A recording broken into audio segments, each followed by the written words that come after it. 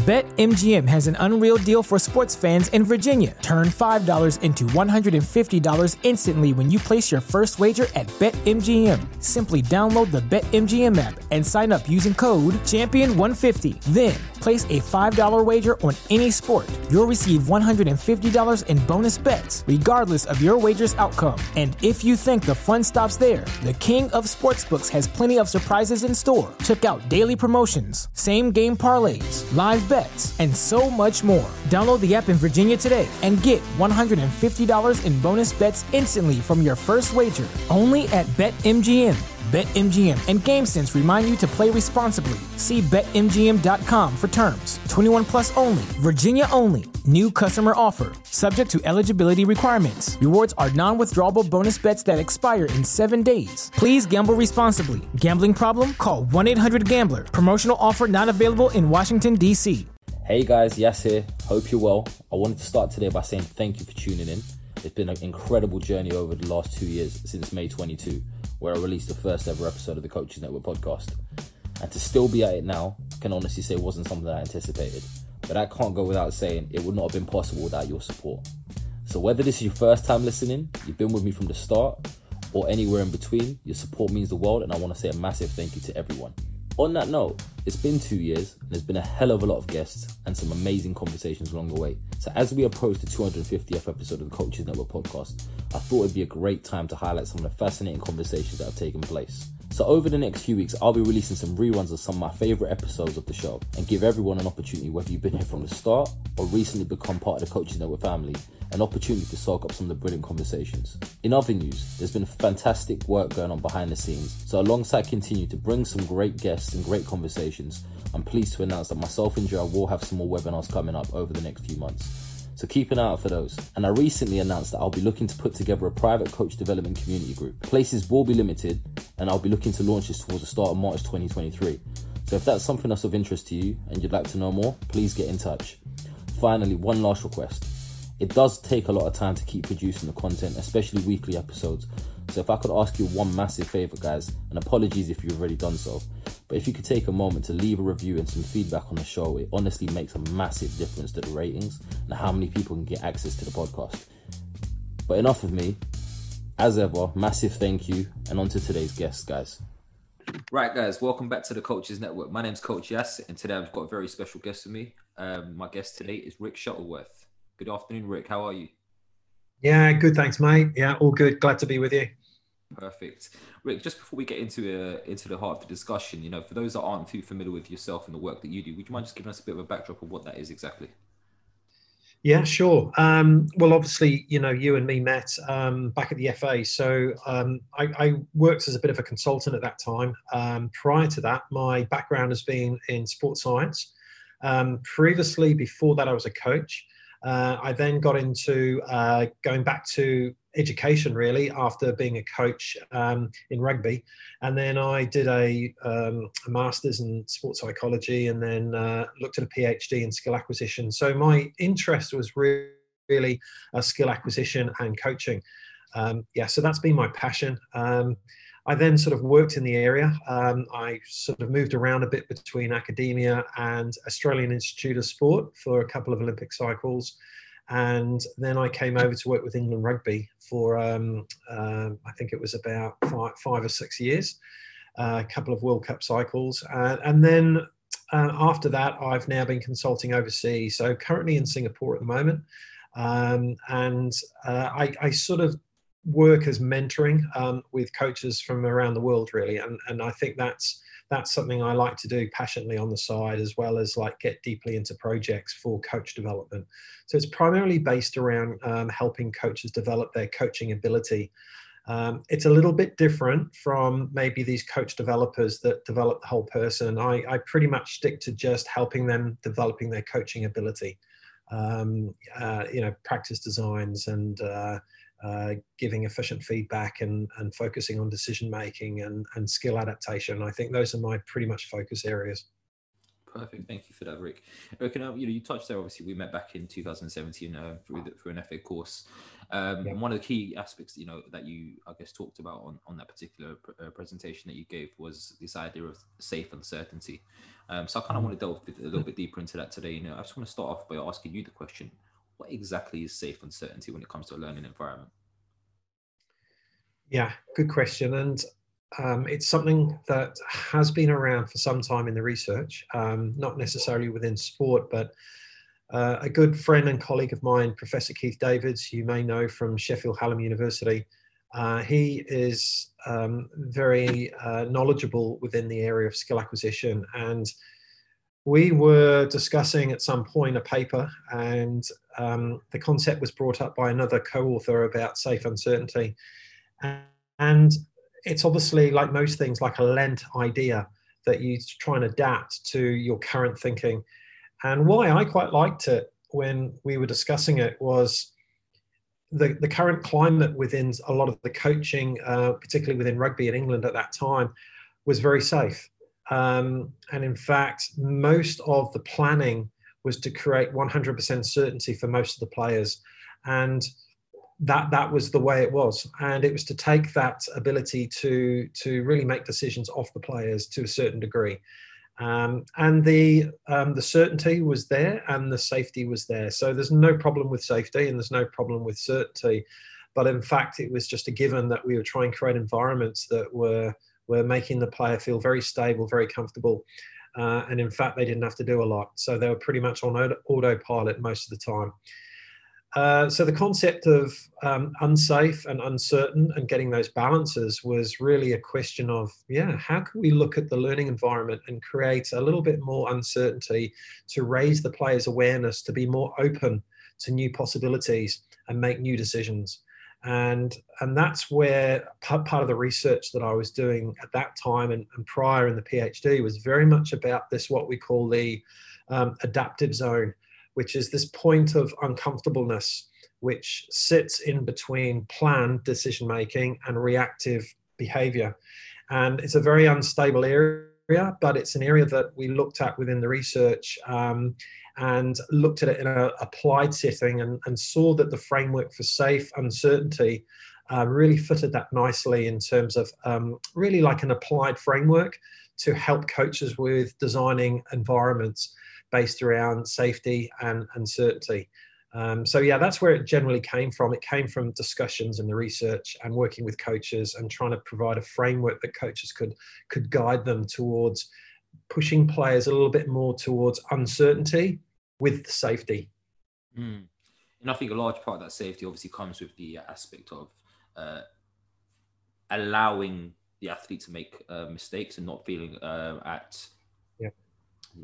in fear of obviously a backlash of some sort in that respect. I think that's a large part of it. So just talking to that, then what do you think some of the challenges are for athletes in those situations around that? Because you mentioned that word there, autopilot, and I think autopilot is very much linked to probably an idea of directive command style coaching. Not to say that it's wrong, but obviously it has its limitations, as do any of the other methods. Why do you think athletes are reluctant to, I guess, make decisions? And why do you think that's a go-to method for coaches? Because I think the research would suggest, obviously, over the years, that if they haven't got the experience of doing certain situations, and I guess this is where some of the aspect of you mentioned earlier about the practice design comes into it. If they haven't got experience of game-like situations, or just if we take it outside of the coaching context, just in general life, but we haven't experienced something, it's hard for us to really have an appreciation for the fundamental variables within it. So I guess from an athlete development perspective, why is it important that we do give them that safe uncertainty? And what does the research tell us about those players who have been allowed to have that opportunity, to have that environment where they can make those decisions and be experimental with those aspects? You raise a really good point, and I think that there's a lot of questions within that, I think. And when we look at the athlete as the focus here, or the learner, or the performer, we talk about allowing them to make decisions. And I think, like, I will use that terminology every now and then, but you have to check and challenge yourself and sort of say, well, who are we to allow should we be facilitating or enabling them to make better decisions? Is there a wrong decision? And I think we need to go back a step and actually look at the environment that we're helping create and develop. And actually, if we're really putting the athlete at the center of this, where we do use a lot of this terminology, athlete-centered and athlete-focused, well, if we're going to look at a bit of the theory that underpins this, for example, self-determination theory, which is autonomy and competency and relevance, meaningful actions, then really they have to have a massive part of creating this environment, because they need to inhabit the playing environment. They need to own that environment. And so therefore, we have to have a different role now within that environment, where we interact with them slightly differently as well. And our terminology, the way we co-design, the way we give instruction and feedback has to, or should reflect this. So really, I think, the way you say things is pretty much the way I think as well. And I think I've learned to really sort of try and put the responsibility onto the players from the word go. And then a lot of people say to me, how early is it too early to start giving them this responsibility? Well, I don't think it's ever too early. In fact, don't you ever think that when kids are playing in the backyard that they already have that responsibility, and we almost take it off them at some stage in a structured environment, and then they have to earn it. So, for example, I think, I think the players, we have to reframe this a little bit in terms of mistakes and framing this certainty that creates this almost fear that there's something that's pre-expected and they're being measured and compared against something, rather than actually using themselves as a benchmark of where they are right now, and actually making them feel safe for the way that they inhabit that space. Their own intuitive behavior to a problem or a drill that you've given them is their genuine response, and we work with that, we work from that. That brings in this element of coaching, which is using ideas rather than telling. Have you thought about this? Oh, I like the way you've tried that. Have you found that? And finding out the whys of their behavior, and then therefore what information can support their future behavior if it needs to change. We come back to these concepts in the research about affordances. If you're going to create a little bit of uncertainty, what happens is it highlights this player's awareness, or what we call attunement to new affordances, new opportunities or possibilities for action. And that's the role of practice. The role of practice primarily is to set problems and allow people to facilitate the process and find ways to solve those problems. That's not to say we can't prescribe an idea or a suggestion or a future solution and say, play with this, adapt it, see how you may find this to solve this problem. You may want to use it for something different. So I think, there's many different parts of that continuum a coach can inhabit in terms of the coaching style. But I think that should underpin the needs of the players. And if they need to be made slightly more unstable, more uncertainty, they need support as well. So, that safety really comes with support. So the role of support for the coach is to provide that safety net and that mechanism to say, go explore. Yet we've got to be very careful that we don't critique them or judge them for doing something if we decided to give them that support and go and experiment and explore. So with uncertainty comes exploration. Players are going to suddenly explore. If we structure them too much and we have a lot of plans and everything's predetermined, there's a lot of certainty there, and then there's going to be a lot of fear because they're going into the unknown. And that's why I'd always say practice is the role to inject uncertainty into practice and actually have some ideas to solve problems within the training session itself. So often the role of the coach is to sit back a little bit, but observe the responses of the players and how stable or adaptable they are. And the skill set to do that for players is obviously going to be different. It's going to be a degree of anxiety, but they have to communicate, they have to scan and perceive new information, and they have to try and regulate their movements differently to what maybe drills were done beforehand that drilled them into certain processes. And they have to feel quite comfortable moving away from that within the training sessions. And that's a skill. It's definitely a skill of players to feel comfortable moving away and adapting when they see opportunities.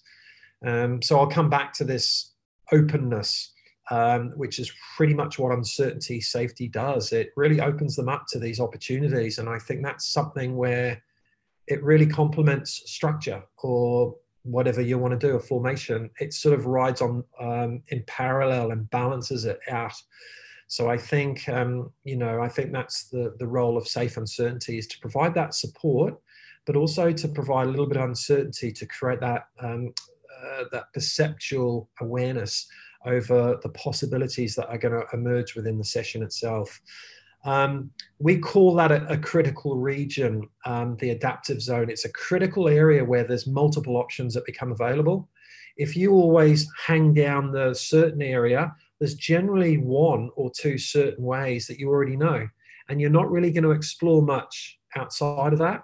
And you're not going to probably explore much within it because you already know the process. So you're going to try and just have a very narrow, constrained space that you're going to explore. So that's not too bad at times if you know that you're going to do that maybe in a free kick or a certain setup of a structured part of the game. But you need to take that straight away and play with it within a training session and adapt it straight away. And that's where I think the players need feedback on how well they adapt those things to the problems that they're facing, and actually to support them with trying different things. As I said, the player skills need to be highly supportive themselves. They need to peer coach each other. They need to give specific feedback. They need to be supporting each other. They need to be guiding each other. And so you do need a learning system that you develop within the team. If you're going to sort of coach a bit like this, they need to self-regulate themselves and self-organize. So look, there's many skills we can discuss that would support that safe uncertainty coaching style. Yeah. Just kind of, there's a couple of things that you talked through that kind of, I want to kind of pick on a little bit. The first one is obviously that safe uncertainty learning style and creating that environment. Yeah. It requires a particular type of coaching style as well, one that is heavily focused around maybe a Q&A approach, just to kind of really be more, actually, you use the word explore. Yeah. As much as it's about the coach or the player exploring their perceptions and their decision-making processes, it's actually for the coach to obviously explore and understand more closely what the player is actually perceiving in those moments. Mm-hmm. And obviously another key word that you used, throughout that explanation was the word why. Yeah. That why factor. Which brings me on to a couple of things. One, it's great to obviously hear you talk about that stuff there, because I think it really resonates with me specifically in that, when people ask me, well, what's your coaching style? What's your philosophy about? Well, it's actually, for me, it's about helping the players understand the why behind what they're doing. Yeah. And not just on a philosophical level, but actually looking at, right, I've made this movement at this particular moment because of this. So, I kind of reframe it for some of the people I work with, and I refer to them as the green light and the red light moments. So when am I going to do this? When am I going to stop it? And what's the clear indication? What am I actually perceiving? And I think it's very important on that note to understand actually what are the players or the athletes actually seeing in that moment. Because whilst we are looking from the outside in and not really having their full perspective, we can say, that wasn't quite right. And you said something earlier, is there really a wrong decision? Or actually, no, when you understand the reasons behind why. So if the player starts to explain, well, actually, I saw this, so I did this, then you can actually have a bit more context and, I guess, in some ways, empathy for the player and their understanding of what was going on, and then offer an external perspective. Yeah. So that's right. That kind of leads me on to talking about the way in which I work is not really about developing players who are, I guess, independent, but they're more almost interdependent. They're very self-aware and they're really aware of what's going on and what's happening around them, what's allowed them, or what they've been seeing, feeling. Yeah.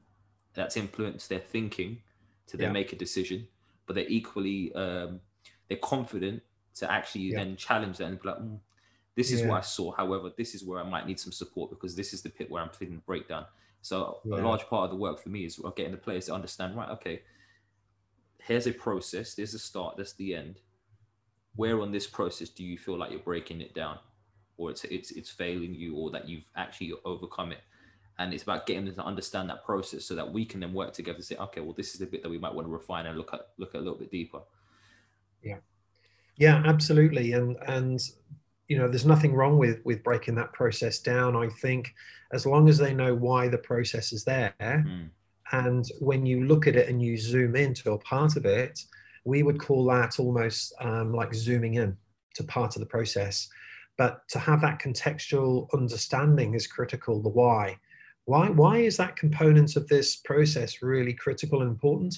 Because the fact is that if they only know that reduced part in its isolation, and when it sort of connects, and as you say, interdependence, I really like that word, that component depends on all the other components, but it's interdependent. It can't perform by itself, and it has to interact.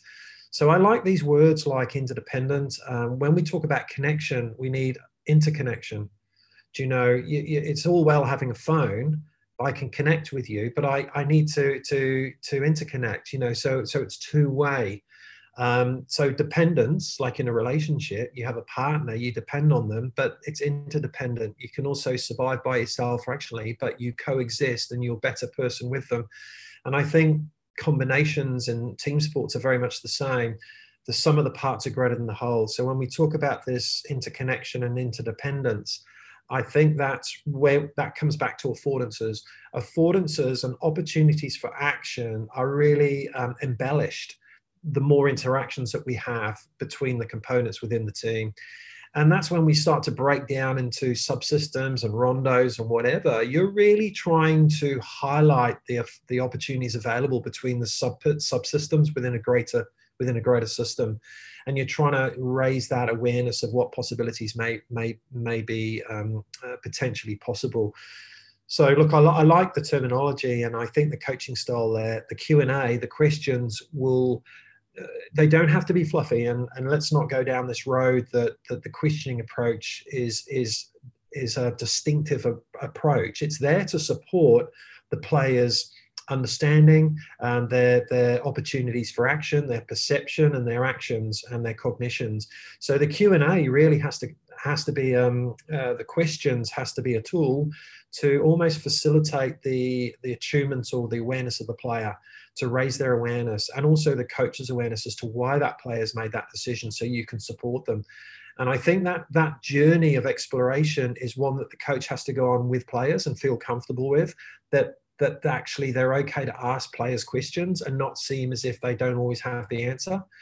I think it's a myth. I think you can go right through to the highest level and still get the credibility from the players, even by asking a shitload of questions and not being seen to be the all-knowing guru. And I think that's very much on the relationships and the trust that you can develop with your players to elicit information from them, because I think over time they realize that actually you can help them improve, and they will divulge critical information to you. And I think that's a great way to coach.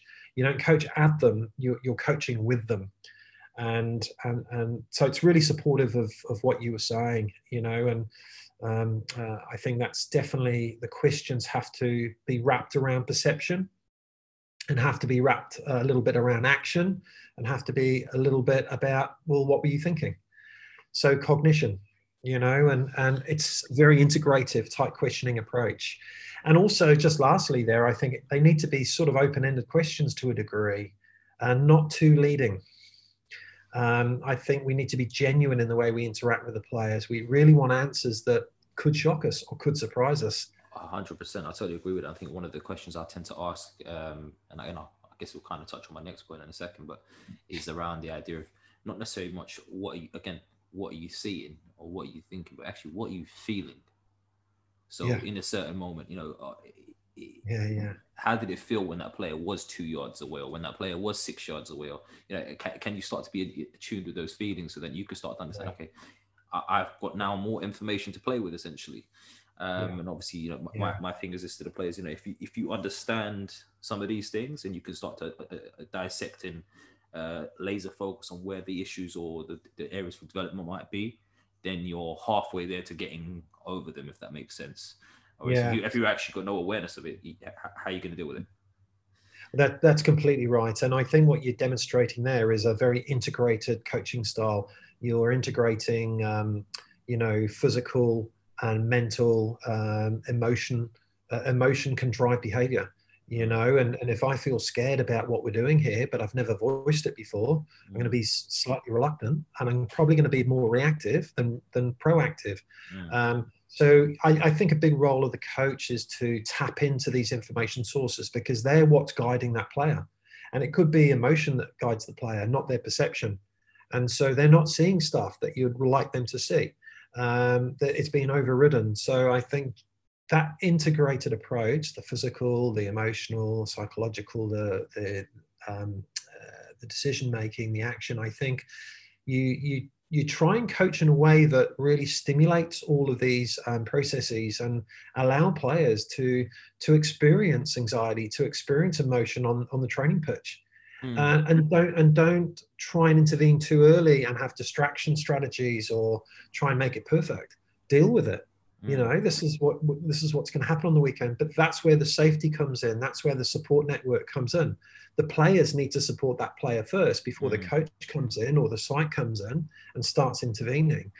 So really, we're trying to support a learning system within the player system that can self-regulate itself, and we need to guide them to the information that can help solve those problems.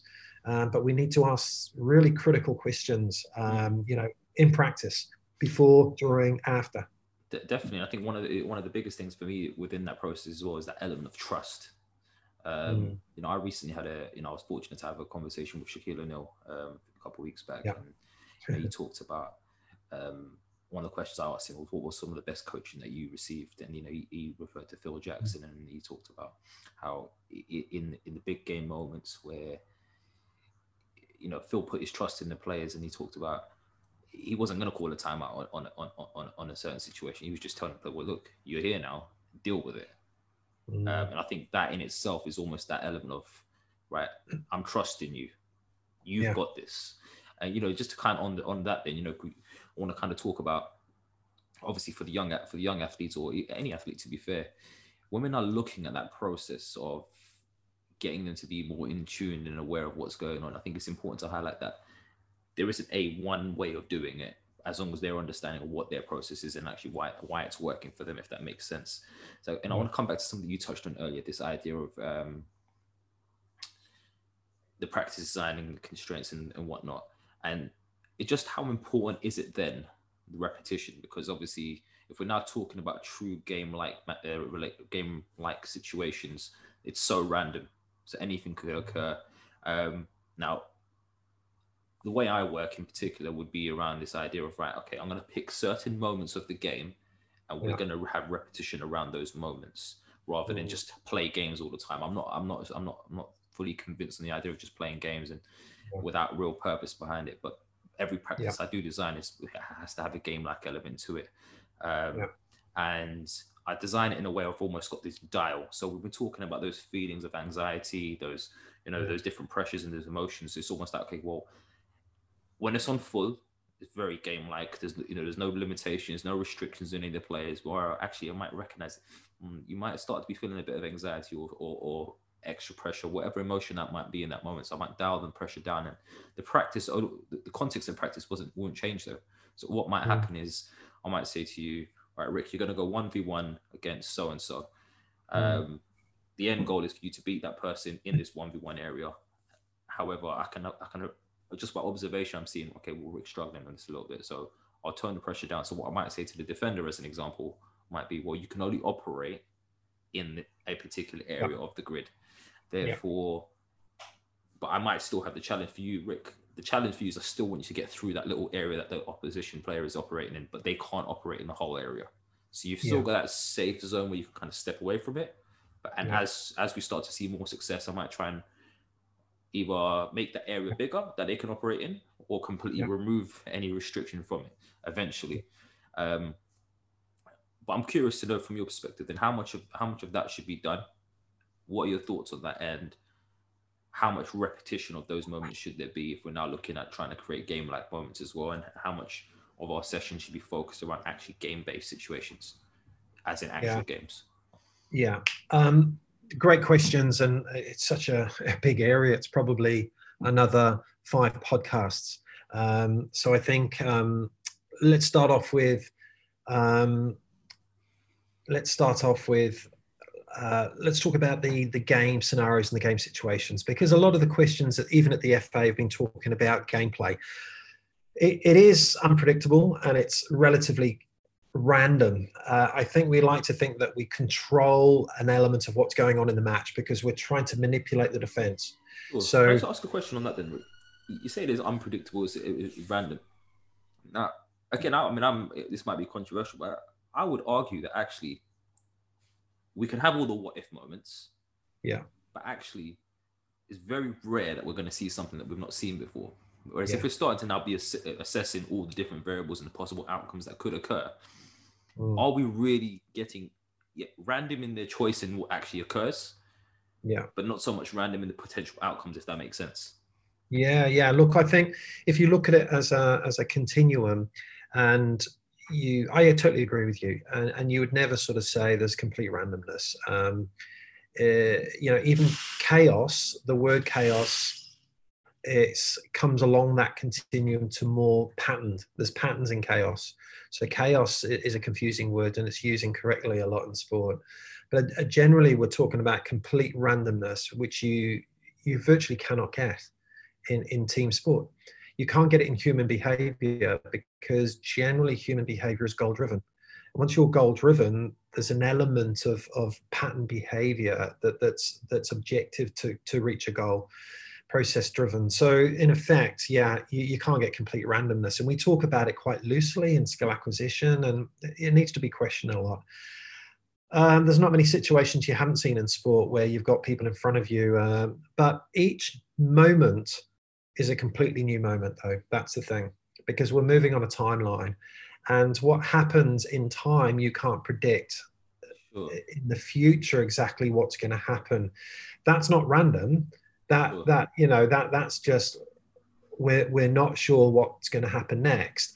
But the amount on that, then you talked there about that, and this is one question I often ask coaches. The idea of repetition. Yeah. If the pressures are going to be different in the game, and we may be looking at this too microscopically, but can you really then create repetition of the situations? So as you move along that continuum, I liked you describing your coaching style there, where you actually pick moments of the game. And look, this is where some form of pre-planning takes place, whether you have performance analysis, whether you know your opponents, you know their tendencies. You look at your performance as a whole complex adaptive system, which includes the opponents.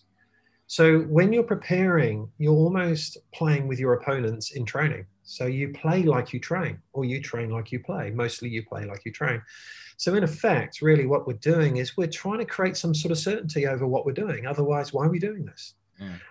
You don't want complete uncertainty. You want some sort of certainty that what you're doing is helping prepare you to solve problems on the day. But they're not going to exactly be the solutions that you've been practicing and nailing in your drills per se, but they are almost foundations. They're basic movements that will provide opportunities and options for you. So you have to be prepared and ready to launch off those foundations and away from those structures and go for the opportunity. So really the repetition is picking moments. I like what you said there. You're picking moments of certainty that you've done your analysis, you know your opponents, and to be honest, you know better than I do in football. A lot of good players already know the opposition. They know players that played against them before. They go into games and they know where some of the opportunities are going to exist. Yeah. And you'd like to think that the training sessions are geared around, a percentage of the training session is geared around exploiting many of those opportunities, and that the system or the plans are geared towards those opportunities. However, you also need to consider a percentage of the training where they're not as well. And this is where people sort of say about decision making, it's not fully understood, that we can't go in there with too much certainty over what we're going to do to your response to my action. I have to be very open to this and very prepared to move, thinking, okay, we've planned this, we know where the ball should go, But does the situation dictate that I need to move the ball there? If it doesn't, it may need to go somewhere else. So I think this kind of links back into what I was saying earlier about getting the players to understand the why. And for, in my case, it's those green light and red light moments, right? This is what should happen, but actually this should happen based on this. And looking at the variables, looking at the wider context of what's happening, and rather than just focusing on what's happening on the ball itself, it's where are the rest of the players? Why is he over there? What's he doing? And what does that mean for us? Is he 2 yards too far to the left, or whatever that might look like when we're looking at the more tactical aspect of things? I guess the question is then, or the point I wanted to make then is that you're right. There is, there's a mass number of outcomes that could occur. However, the word that you, or the term that you used earlier around the pattern of behavior or behavioral patterns, they're based on X, Y, Z, and those X, Y, Z's have happened enough to relate that pattern of behavior to this stimulus, if that makes sense.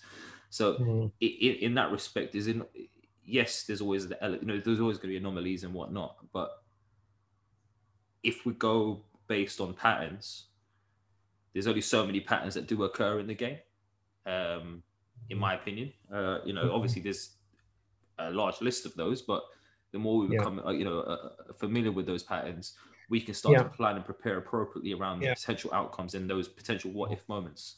I think in team sports, particularly the higher you go, it becomes less random. Yeah. Of course, we know that, and less variable. We should be saying less variable. There's determinism and there's patterns to variability, but there isn't to randomness. So if we talk about sport as more variable, you could have serial variability. You could have skill ABC, ABC, ABC. It's not random, but it's not exactly blocked either. It's not skill AAA, BBB. It's a little bit more variable. But if it's completely highly variable, that's where there's a bit of uncertainty. Okay, what am I going to do next?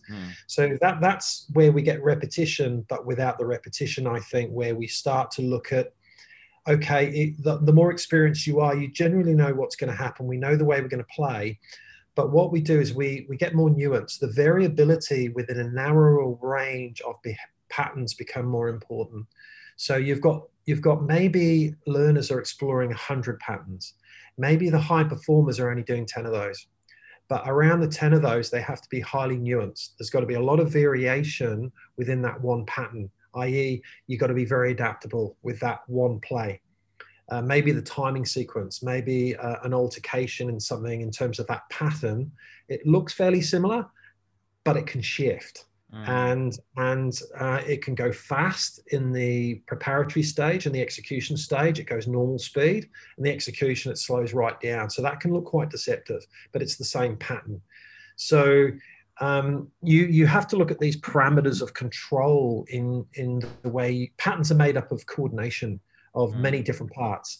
The way you control that coordination can vary to deceive and disguise, and to hide, or to send out opportunities that look predictable to opponents. BetMGM has an unreal deal for sports fans in Virginia. Turn $5 into $150 instantly when you place your first wager at BetMGM. Simply download the BetMGM app and sign up using code Champion150. Then, place a $5 wager on any sport. You'll receive $150 in bonus bets, regardless of your wager's outcome. And if you think the fun stops there, the king of sportsbooks has plenty of surprises in store. Check out daily promotions, same-game parlays, live bets, and so much more. Download the app in Virginia today and get $150 in bonus bets instantly from your first wager. Only at BetMGM. BetMGM and GameSense remind you to play responsibly. See BetMGM.com for terms. 21 plus only. Virginia only. New customer offer. Subject to eligibility requirements. Rewards are non-withdrawable bonus bets that expire in 7 days. Please gamble responsibly. Gambling problem? Call 1-800-GAMBLER. Promotional offer not available in Washington, D.C. And then suddenly you change, or you speed up, deceptive and disguise. So coaching should allow players to use patterns, i.e. coordination, and control it in different ways to be receptive to their opponents and there's interactions. So the interactions are causing you to adapt your patterns. And they are highly skilled players. They're very highly adaptive, but they like to operate in that adaptive zone, which is where I talked about earlier. If they're not in there, they get bored, or they start to be misbehaving, or they just start to do silly things often because the environment is not challenging enough for them, where they actually need that stimulus and they need the pressure. Other players aren't always the same. They like to sit outside of that. But the repetition, I think, comes earlier to what you were saying is critical, is you don't always need to see and repeat and then stimulus and then get the direct response. It's not if and when coaching all the time. If you see this, then you do this. That's treating, I think, the player with some disrespect, because the defense can see that.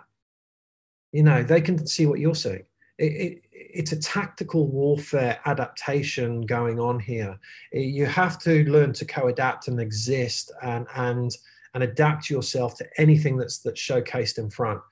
And with that, you need to have a framework in place where players can continually adjust and regulate constantly. So I think with that, you take moments out of the game. You can definitely have repetition, and the repetition could be a repetition of an outcome.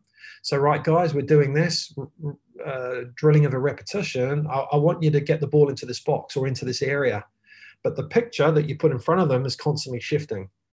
Yet the process has to adapt. So you're going to get repetition of an outcome, but you'll get variation in the process. You could have repetition of a process. Yeah. So you repeat a drill and you repeat the ball patterns of the movement, take away the defense, pacify it.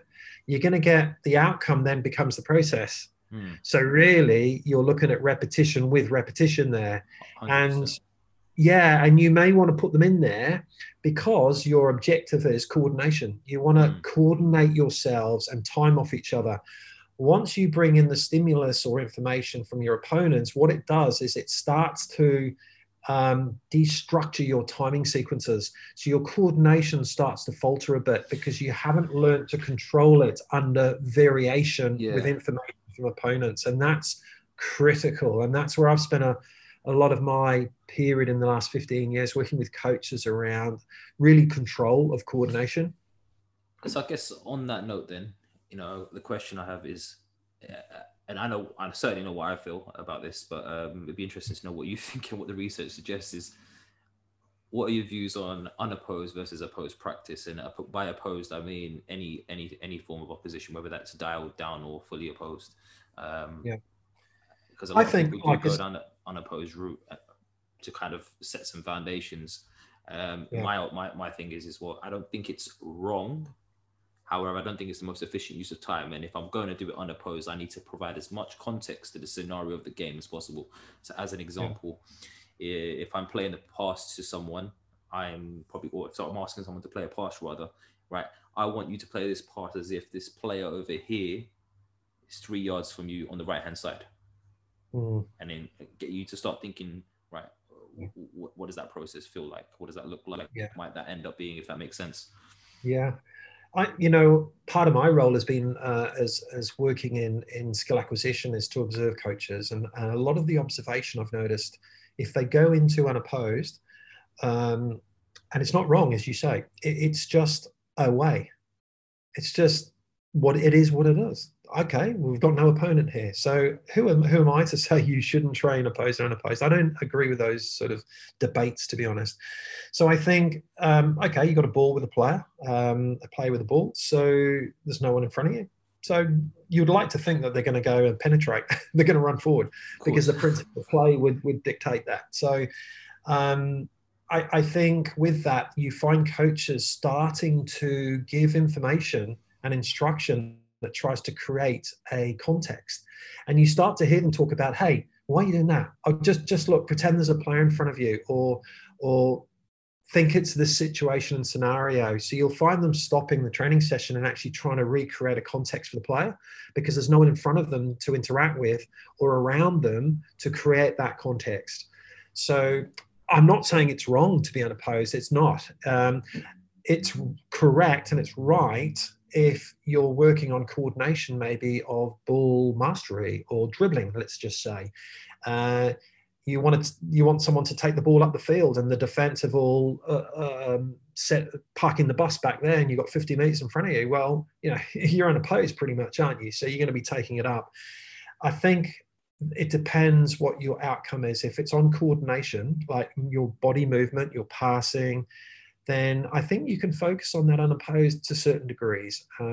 Once you bring in the whole system, which means opponents, they provide the information that helps you regulate now your coordination, and it helps you control the way you play as a formation, i.e. support, and how you penetrate and where you penetrate. And so I think that's vital information, and that players need to perceive in training. And we do need to scale that into training. And that's a really hard thing to do, but good coaches can do it really well. And that's where we bring in the perception, that the player's perception of perceiving where to look, what information should help me for solving these problems. And I think with prescriptive coaching, we tend to cue a lot. So it's pre-planned information. We go searching for information that's probably not there, but we want it to be there. You give a bloke or a girl a hammer, they're going to look for nails. Okay. So if you do that too much, they may miss another opportunity. They miss, you could have given them a screwdriver, a Swiss penknife. They could have solved many problems if you let them do that. So I think really the ability of a player to perceive is critical in every training session. And that's not always cueing, that can be emergent. So really active search and active scanning on a pitch in training, I think is critical, that you need a percentage of training, which I've heard a lot of coaches saying, why aren't you scanning head up, looking over here? Well, the players don't feel there's a need to do that. You haven't designed training that creates a need for them to want to scan there. So, why are you blaming the player? 100%. Yeah. I think it's... Sorry. Yeah, go on. No, I was just going to say, just on that, I think, it's important, obviously, for the coaches to maybe help the players understand, right, what they should be scanning for. Because, I come across a lot of coaches, they encourage the athlete to scan and look around and whatnot, but they maybe don't give them much reference to what we're actually looking for. How many amount of times I've seen sessions take place where this, just check your shoulder. Okay, well, I'll check my shoulders because you're telling me to, rather than me actually needing to or understanding why I'm doing it, or more importantly, what I'm actually scanning for. Because if I know what I'm scanning for, then I might realize I don't actually need to check my shoulder to do that, because I can just adjust my body shape and allow myself to see all of that in one shot, if that makes sense.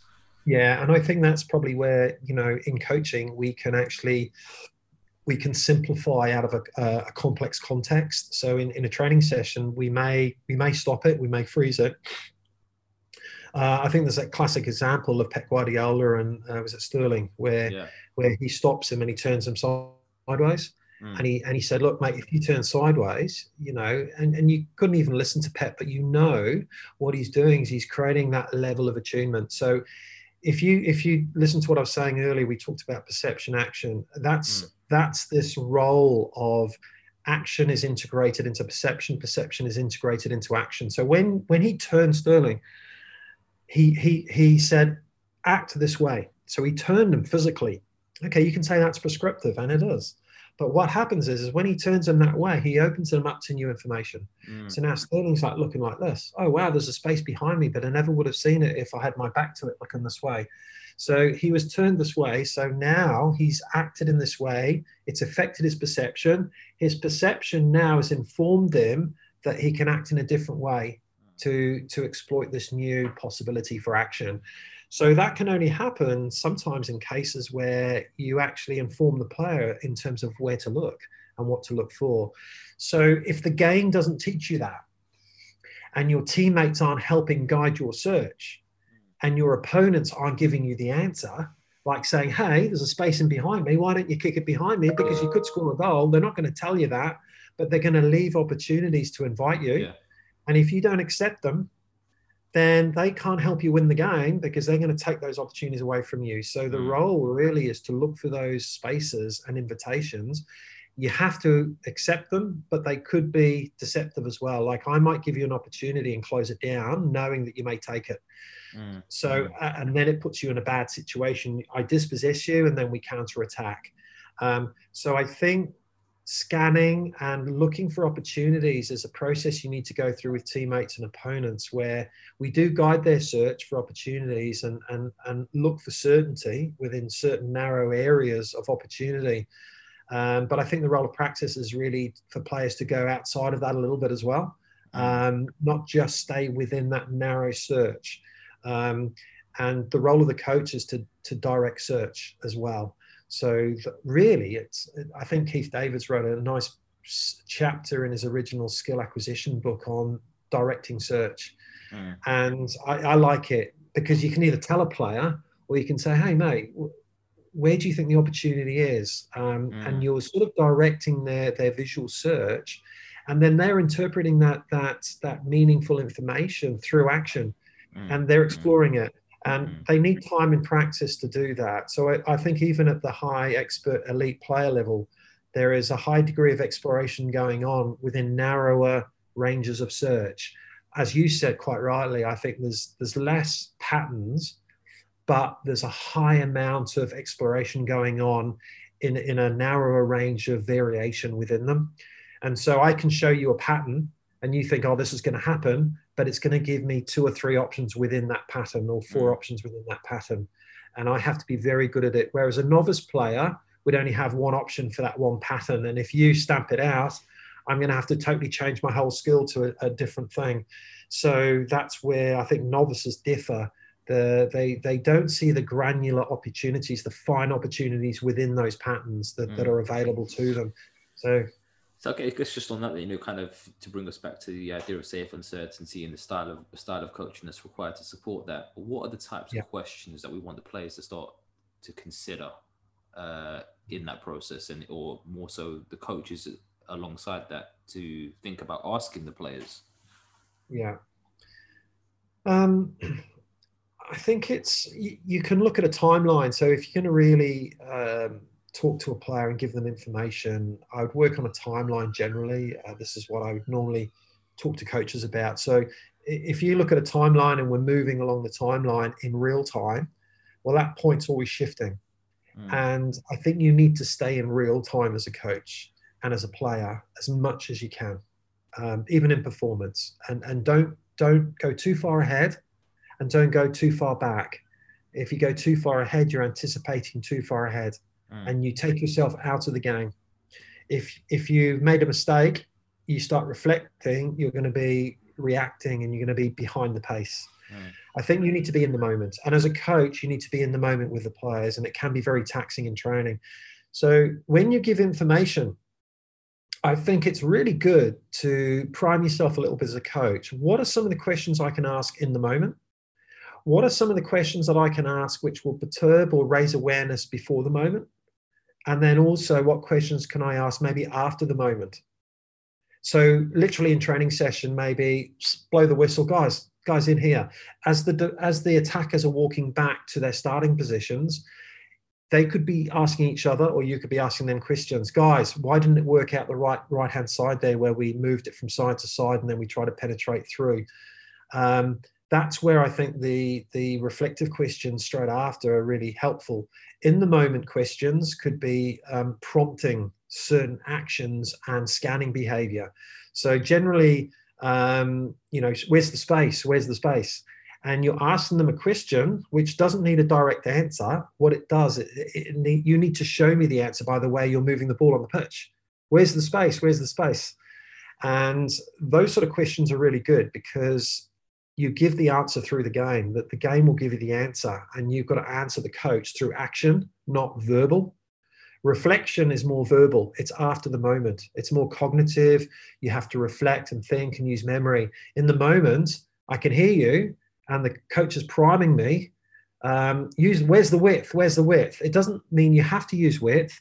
It means, is width going to provide me an opportunity? And if you think it is, then you move wider.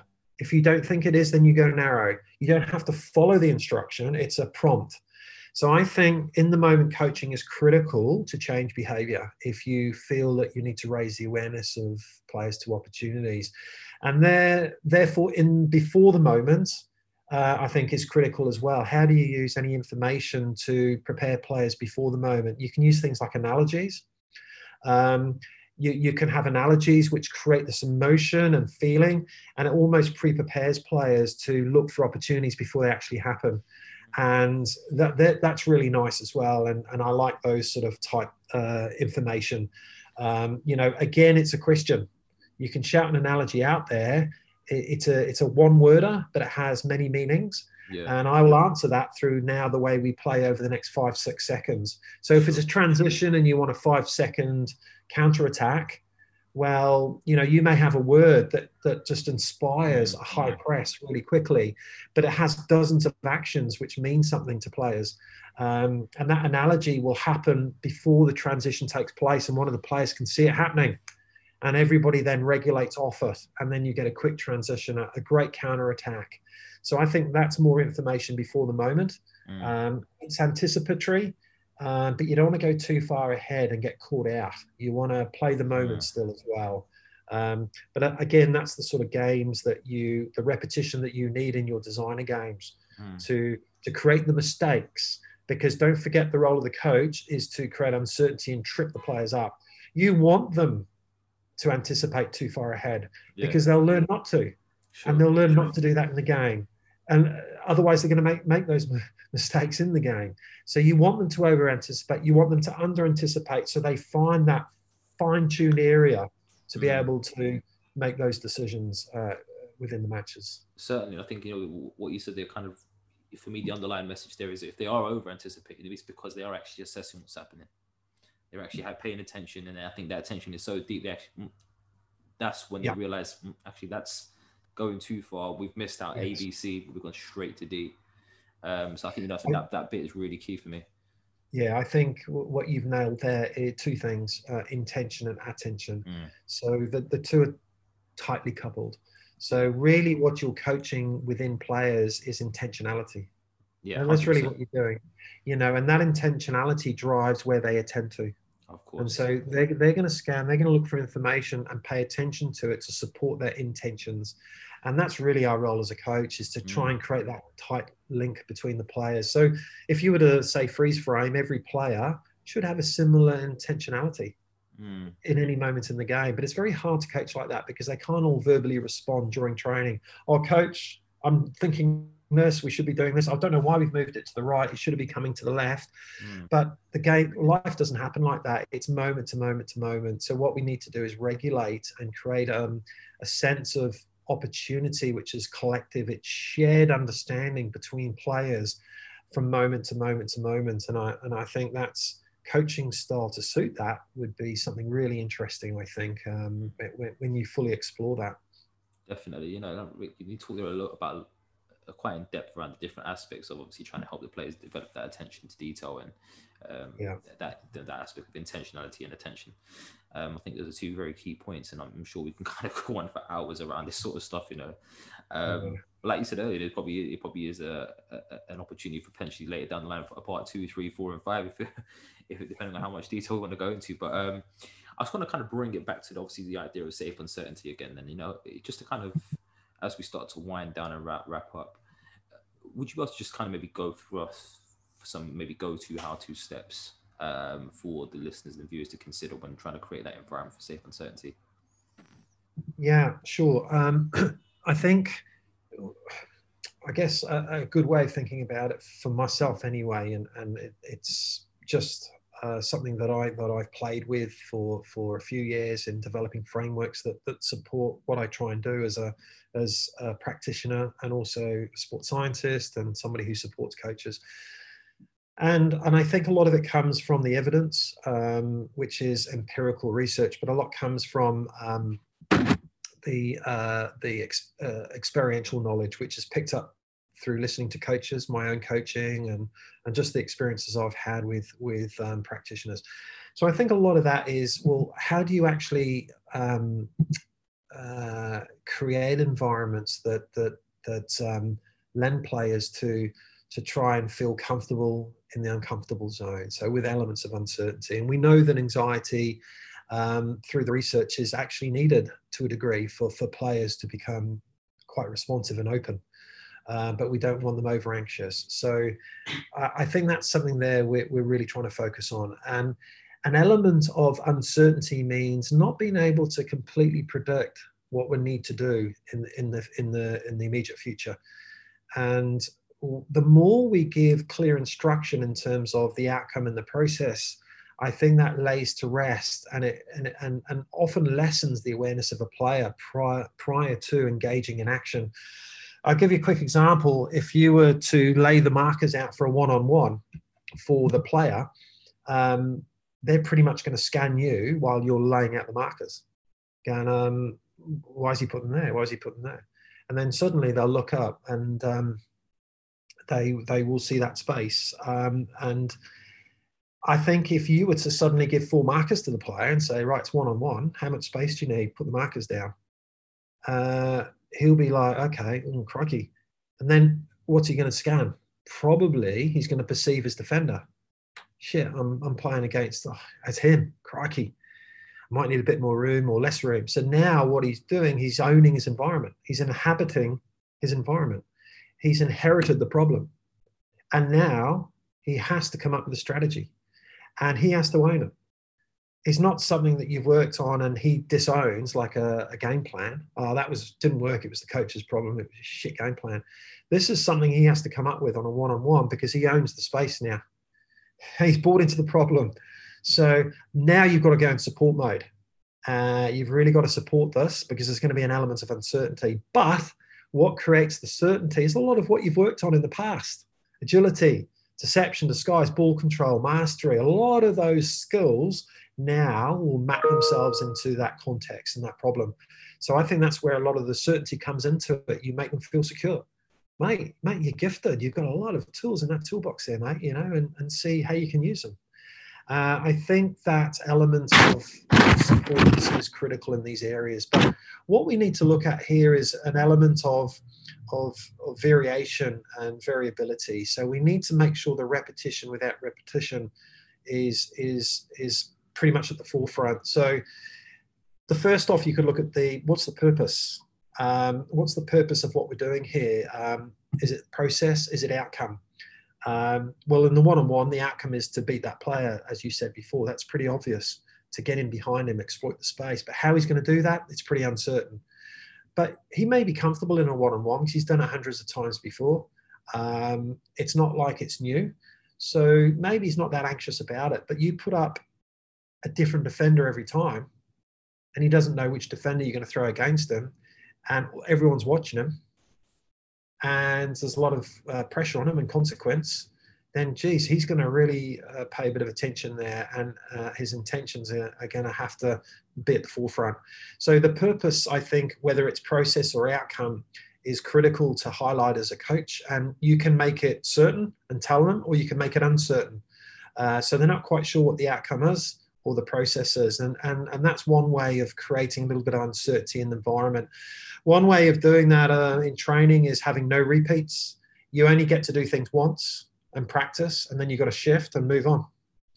And a lot of players don't like that because they want comfort in, can we do it again because it didn't work? No, next one. And they're playing on Saturday, and this is their final training session, and they're like, crikey.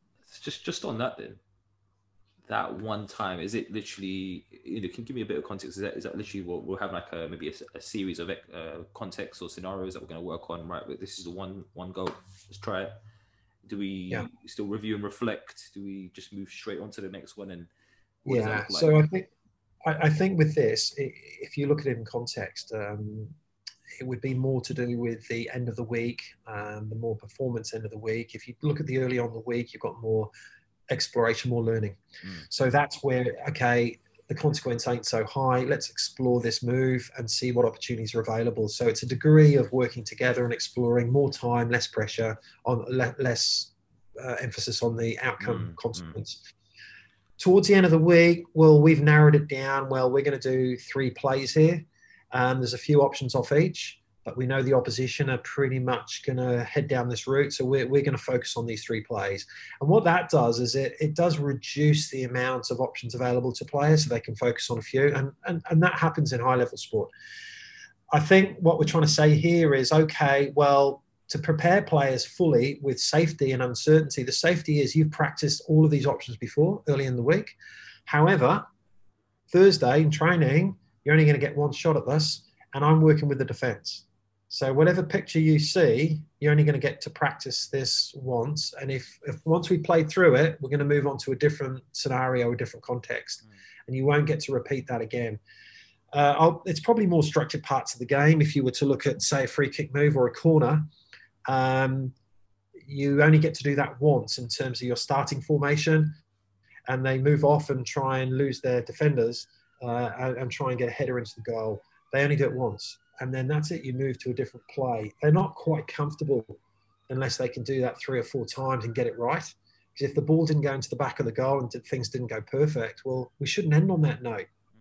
Geez, we want to get it right before we leave. Well, in fact, actually, it's not too bad if you didn't get it right and you leave it at that point, because the players walk away thinking, they are tuning to that moment. And I think that, they feel next time around they want to nail that. So their awareness and their attunement to what's really relevant is heightened. So I think the no repeats, obviously in football or a more dynamic sport like that, it's harder to monitor. But in scenarios in training where you've got a distinctive starting point and an end point, you can still do that scenario, but you only do it once. And whichever way it turns out, that's it. And after 1 minute, we're finishing it. So then we move on. And what happens is, I think, mentally and cognitively, the players become more adjusted to letting it go straight after, moving on. What next? Right. Okay, well, it wasn't perfect and we couldn't fix it in the moment, but let's move on to the next one. Yeah, and that's like a dynamic game anyway. But I think what we do is we make players feel to reassure them and secure in that, like, hey, you've got a second, third, fourth, fifth chance here to nail it. And that's a bit of insecurity, because when you get into match time, you live every moment as a new moment. So I think that's the skill in the no repeats, is to live this moment, adapt in the moment, and adapt in the moment by communicating and adapting. If you can't do it, then you've got to move on to the next thing. And what happens is it trains your train of thought as well to perceive the next bit of information for what you need to do next, rather than dwelling on what's just happened. So you learn to stay in the moment the more you do that sort of training. Definitely. That is very interesting the way you're looking at it. I think it's definitely something I'll look to implement and try going forward as well. I definitely agree with you. I think there is, when that element of, we're going to get another go at this, we're going to get another go at this, it almost is breeding that insecurity and saying, no, it's okay. Actually, no, we want you to be more attuned to the fact that actually, in some ways, it's not okay. We want you to get it right the first time you go into it, and not think, okay, I'm going to use this as a warm up for the next one, because that next one might never come in a game. Exactly. Yeah, exactly. And I think, look, even if it's, when you say no repeats, it's only one go, maybe it's a time constraint. You've got like only 2 minutes to make this work. But when you do that, you've got to be quite careful, because you don't want the defense to know, because they know what's happening and what you're working on, and they'll try and stamp it out straight away. So you need to keep this as a tactical warfare, where you're not priming both teams. It's 100%. A tactical warfare. So I think that element of decision making has to be unprimed for both teams. You can prime it an element on the attacking team, but they need to look for the opportunities when to apply that. Not they go out forcing it, because that's not a decision. They're going out to do something ahead of time. So it's anticipatory, you're training there. And that's where you start to sell information for free, and you're telling the defense what you're doing. And they'll stamp you out a bit, and it's very hard to play like that. So I think some of the other things you vary are the starting positions in most of what you do. I think to train ugly is a term coined previously by an Aussie, Scotty Wisemantle, particularly in rugby, where perfect practice, you want everyone to be in perfect positions, but in fact you do your best to drag them out of those positions and carry on playing. 100%. And they get more used to that. And I think if you start a drill, we tend to have markers or starting positions. In fact, if you could do that for learners or novices, but I think you should move away from that, where players start to learn, okay, how do I regulate my start position for this particular drill or game? Well, look at reference points, which generally are dynamic, i.e. they're moving opponents rather than fixed markers or lines. And I think we need to start to look at that a little bit more, and it can be messy at the beginning, but what happens is they create that self-organization on the run. So they start to create a little bit of sense of order from the mess that's started off. And that sense of urgency hits them right at the beginning, rather than actually slowly getting into a game that starts perfectly and then just gets messy later on. And I think that's something you would probably drip in at the beginning of a session and get them used to that really early on, and use it at the beginning of anything which is a small-sided game. So players are coming in from slightly odd angles, but you get them into organising quite quickly all the time from that element of slight chaos. I think it's definitely a great point. I think, certainly it challenges them. What I think gives you an opportunity to even assess, are they even paying attention to where they are and where they now need to get to, and how that might impact the process rather than the outcome element of it. So as an example, if I'm 3 yards left rather than 3 yards ahead, actually it's a different movement pattern. And I think you're exactly right. And working defense helps train attack in a dynamic system. For this approach, you're obviously working, let's just say, with attack, but pretty much you can coach them through the defense. So through whatever problems and pictures, dynamic time series pictures the defense are throwing at them, you can work through that like a co-coach, or and I think you can elicit certain behaviors with your attack team if you're working through the other half of the system, which is the defense and the opponents, and vice versa, and that's where this feedback comes back in training sessions, where I think, okay, I've now told you as a coach what we're looking for, and this is the role of the session. But in fact, the players have perceived that, and now they've started the game. It's not happening. Why is the coach doing this? So you've actually manipulated their perception wrongly, deliberately. How quickly do they figure that out? So we do a fair bit in rugby where maybe the number 10 will give a call and play a play, and that play doesn't suit the defensive system. What are they going to do? Just be quiet and play the play? Or is some player going to go, hey, and override it and say, no, let's chip in behind. The space is in behind. And so they adapt on the run. So what you're looking at there is creating elements of uncertainty by the information you give them as a coach now, to see how well they pick up on it, scan the environment to adapt. And that may be no different to off the pitch, where you get a bus to turn up deliberately 10 minutes late when you told them the time it's going to turn up, and then you hang back just to observe and see how they regulate off that. Because if they panic a bit and they like the precision, things don't happen in the world always according to plan. So I think you need to try and element that into your training sessions a little bit, and the key players will reattune. And I think it's a process of what we call educating their attention. Education of attention. That to me is a curriculum. You're shaping people's intentions and influencing them, and you're educating their attention. That's all we're really doing. And good football, good rugby, good sports coaches will be doing that in their own style, but pretty much they're doing that. And I think they have their own unique styles of doing it. And a big part of it, as you started off, was with trust, with relationships, because we're coaching people. If you don't know the person, well, you could have all these strategies and they ain't really going to work, because you've got someone there who's not going to be receptive to that information and perceive it in a way that's going to be functional. So I definitely think that the integrated approach is needed if you're going to create a little bit of safety and uncertainty. You have to be a quite holistic, all-rounded coach. That can be what we call transformational leadership, almost sort of switching a little bit here and there. Maybe the players need a bit more stability. I'll give them a bit more clarity and direction. Now I'm not going to give them that clarity and direction. They need to come up with themselves, and I'm going to create a little bit of a mess here for them. Okay, I'm going to tell them one thing, but suddenly it's not going to happen. And then you go into support mode and see how the response is, and they're in a learning pit now. It's in a very deep learning pit where they're going to stress out a little bit, but that's where they develop those tools to be able to get out of that and actually improve their performances. And from that, you develop those resiliences. You develop that confidence in being able to overcome any sort of uncertainties around you. But you have to go on that journey with them as a coach and live it. And it's tiring. When you see these top coaches and you commit to coaching a team, it's a big commitment emotionally. It's not about are you tactically astute as a coach? And then if you've got that knowledge, then you're going to be a great coach. That's a dinner ticket to coach. That's only to get you through the entrance gate. After that, you have to ride the moments. And I think that's a beautiful part of coaching, is everything what we've talked about today is how do you manage uncertainty? How do you manage safety? You probably need some players to be unsafe. Like, have they ever been trained in dealing with the media?